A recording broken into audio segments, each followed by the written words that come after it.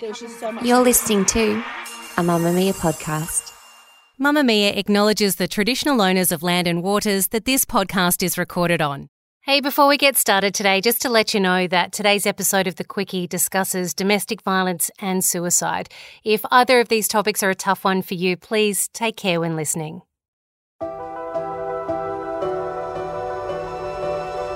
From Mamma Mia, I'm Claire Murphy. This is The Quickie, getting you up to speed daily. He was a doting parent. He was just a normal guy, not even a big drinker or anything. I couldn't sense anything was wrong with him. I couldn't fault him in any way. These are actual things that have been said by men about men in their lives who've gone on to do unspeakable things to either their wives and partners or their own children. The men who comment on their friend, acquaintance or neighbour in the aftermath of violent acts often claim they saw nothing that would have tipped them off, no signs that their mate could harm someone. So what are they missing? And why do they feel the need to explain that they didn't see it coming? Today, we speak to a psychotherapist about good bloke syndrome and why it's time some men held a mirror up to their own behaviours to understand what's happening to the women of Australia.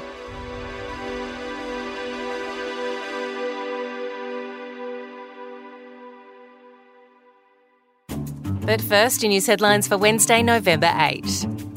With the Reserve Bank raising the cash rate to 4.35% yesterday, mortgage holders and those in industries sensitive to higher interest rates will struggle.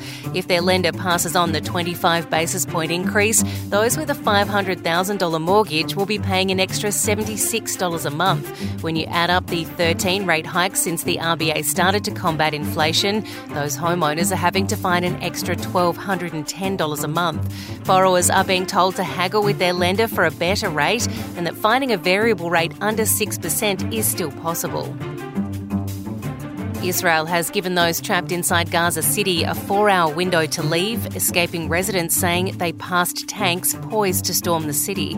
Israel confirmed its forces have surrounded Gaza City, home to a third of the enclave's 2.3 million people, and are poised to attack it in their campaign to annihilate Hamas militants who attacked Israel on October 7, killing 1,400 people, including women and children, and abducting more than 200 others who are being held hostage. In retaliation, Israeli airstrikes have killed more than 10,000 Palestinians, 40% of them children. Israel's Prime Minister Benjamin Netanyahu has made some of his first direct comments as to what he plans for the future of Gaza after the war, saying Israel will take over responsibility for the territory's security once it defeats Hamas. Despite the cost of living crisis, Australian drug use has increased to its highest levels since 2020. Wastewater monitoring data shows the use of both methamphetamine and cocaine has reached its highest levels in 3 years, with data collected across all states and territories and covering more than half the population. While the average consumption of heroin, MDMA and fentanyl had decreased compared to the last report, there were increases in alcohol and oxycodone. The data showed record high ketamine use in both cities and in the regions, but while in the city methamphetamine, cocaine, MDMA and heroin exceeded regional areas, in the regions alcohol, nicotine, oxycodone, fentanyl and cannabis were higher. Police have interviewed but not laid any charges against the man who was behind the wheel of the BMW that ran into a crowd at a pub in Daylesford on the weekend. The 66-year-old from Mount Macedon has been in hospital since the incident, police conducting the interview there. No further details as to what led to the crash that took the lives of 5 people have been revealed. One of the victims, 44-year-old Pratibna Sharma, whose 9-year-old daughter Anvi and her partner, 30-year-old Jatin Chu, were also killed, has been remembered as a selfless and community-orientated person who volunteered with Australian Sick Support to deliver food boxes to those quarantining during the pandemic. She had at one stage also run for state parliament and local council and was admitted as a lawyer just this past June. Aussies are being reminded to get a whooping cough booster shot, with experts predicting a resurgence in the disease. There is an outbreak of whooping cough every 3 to 5 years, with University of Sydney professor Robert Boy saying the next wave is imminent, possibly this spring or summer when infections traditionally spike. The respiratory infection is more contagious than COVID, the flu or measles, and can be fatal for babies or young children, especially those too young to have been vaccinated. Adults tend to make up half of whooping cough cases, with more than 80% of Australians not able to remember if they've had a booster shot, despite requiring one every 10 years to maintain a strong level of immunity. That's your latest news headlines. In a moment, today's Deep Dive.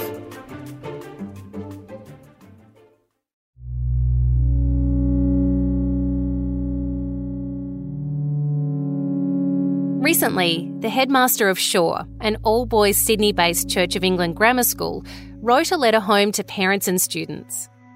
He used to be the headmaster of St Andrew's Cathedral School, where on the night of October 25, the body of 21-year-old Lily James was found beaten to death.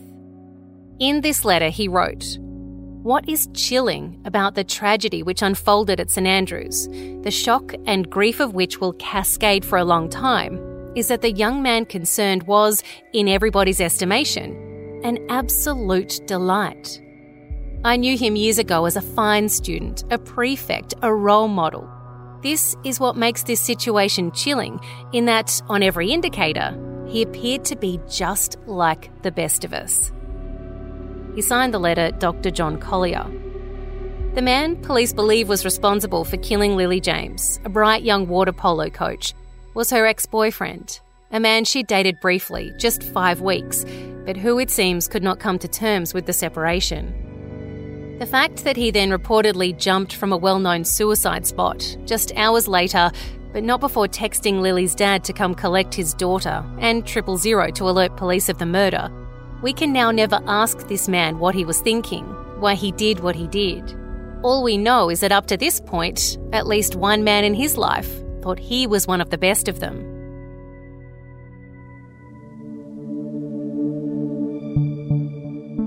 Lily's death comes in the midst of what is being referred to as a national crisis. The alarming statistic broadcast across media channels that in the space of just 10 days here in Australia, 5 women were killed, allegedly at the hands of men that claimed to love them. 21 years old, white, blonde, beautiful. It was Lily's face that made us again sit up and realise that yes, in fact, women just like us can die due to a man feeling he didn't get his own way. That's despite many women having lost their lives before her in 2023, women from many different cultural backgrounds, of many ages, and from both lower socioeconomic situations and affluent families. Lily, with her young, vibrant face staring back at us from her social media pages, broke through the veil that hangs over domestic violence in this country, where we skip over all those women who aren't like Lily. But in fact, Lily is one of nearly 60 women to die this year here in Australia under similar circumstances. That shameful number, though, seems very small when you look at it more broadly. An average of 3,600 women a year are hospitalised as a result of assault here in Australia. Domestic violence hotlines take more than 5,000 calls a week from those who are caught up in violent cycles. But while women cry out for this to stop and their allies try to make those who avoid looking it in the eyes to actually see, men will tell us that they never saw it coming, that they had no clue that this man was a monster. He seemed like a good bloke.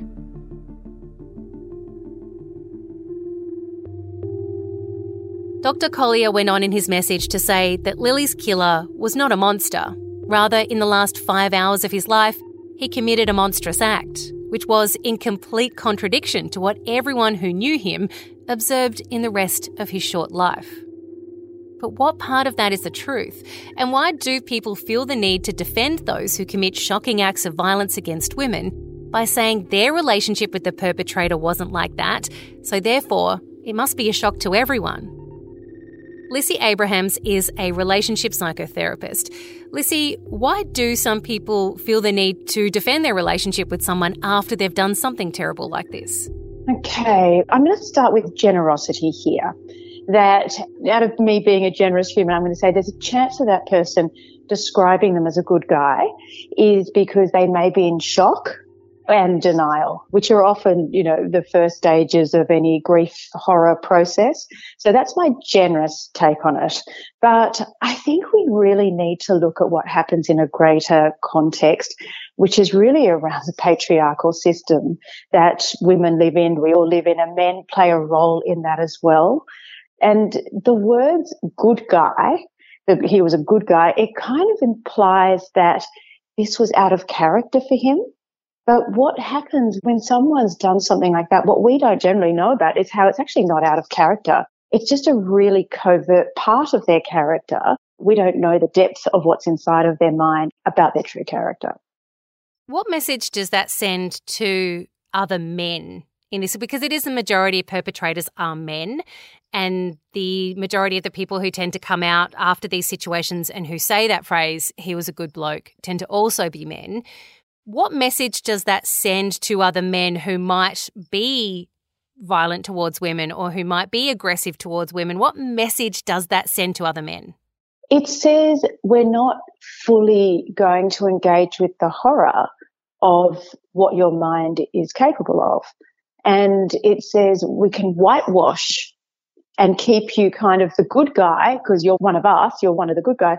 And it whitewashes the whole process of how sick it really is. You know, this person controlled every part of this process in terms of murdering Lily, and to come out as the good guy in this story, it's an all too familiar kind of experience that women have from the smaller scale to this large scale, when men can get away with things in a way that no woman is going to get away with. You wouldn't hear women talking about other women and men talking about other women saying, oh, she was a really great woman, if she's absolutely just butchered somebody. So I think it's what's part of our patriarchal system is that this need to protect someone in this way is kind of elevated and held up. No, he was a good guy.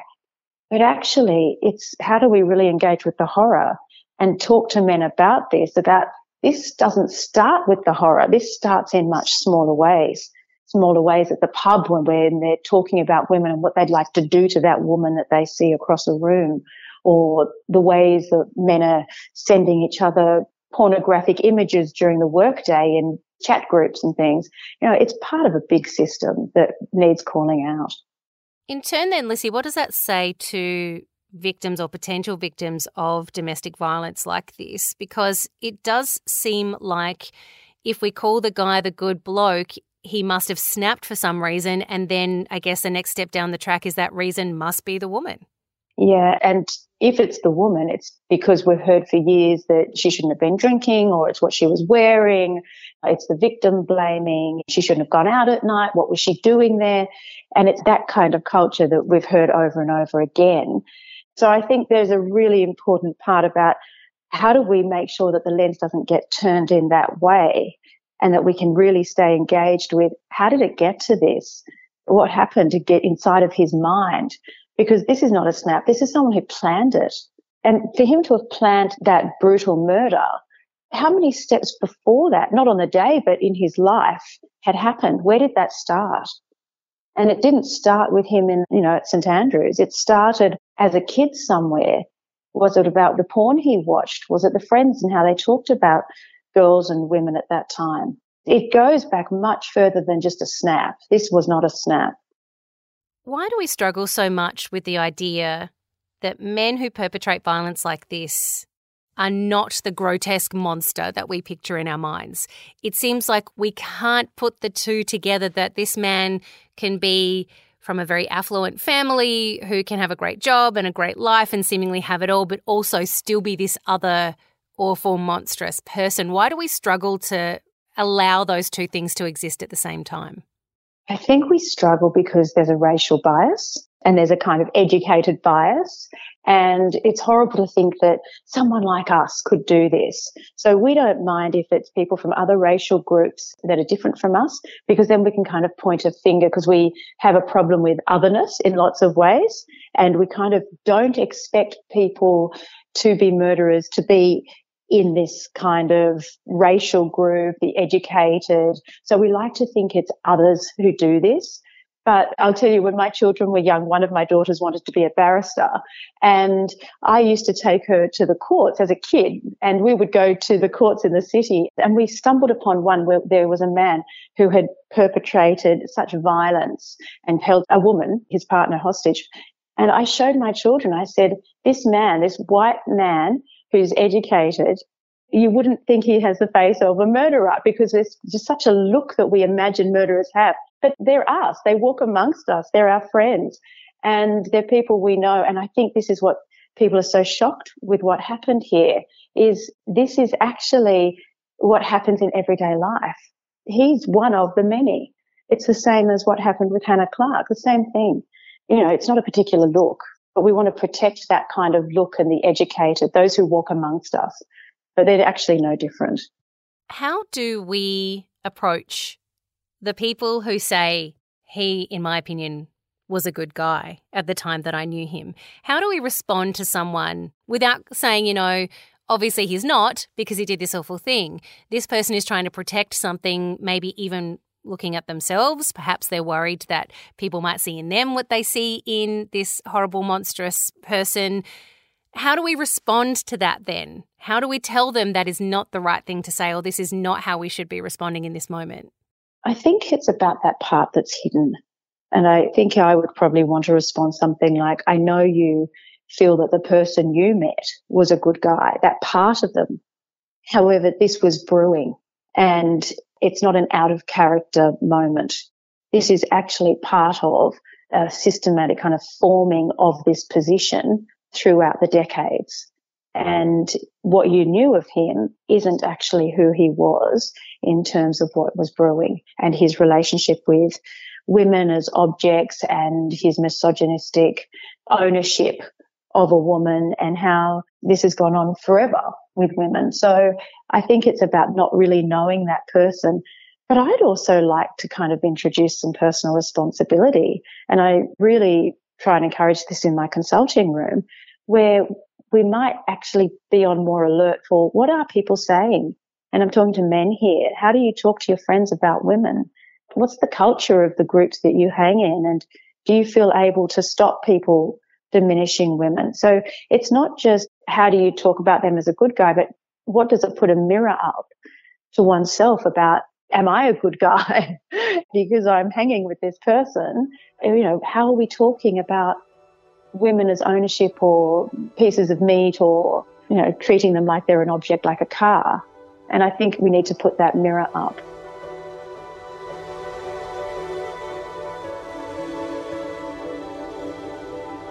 The Quickie is produced by myself, Claire Murphy, and our executive producer, Callie Borg, with audio production by Tom Lyne.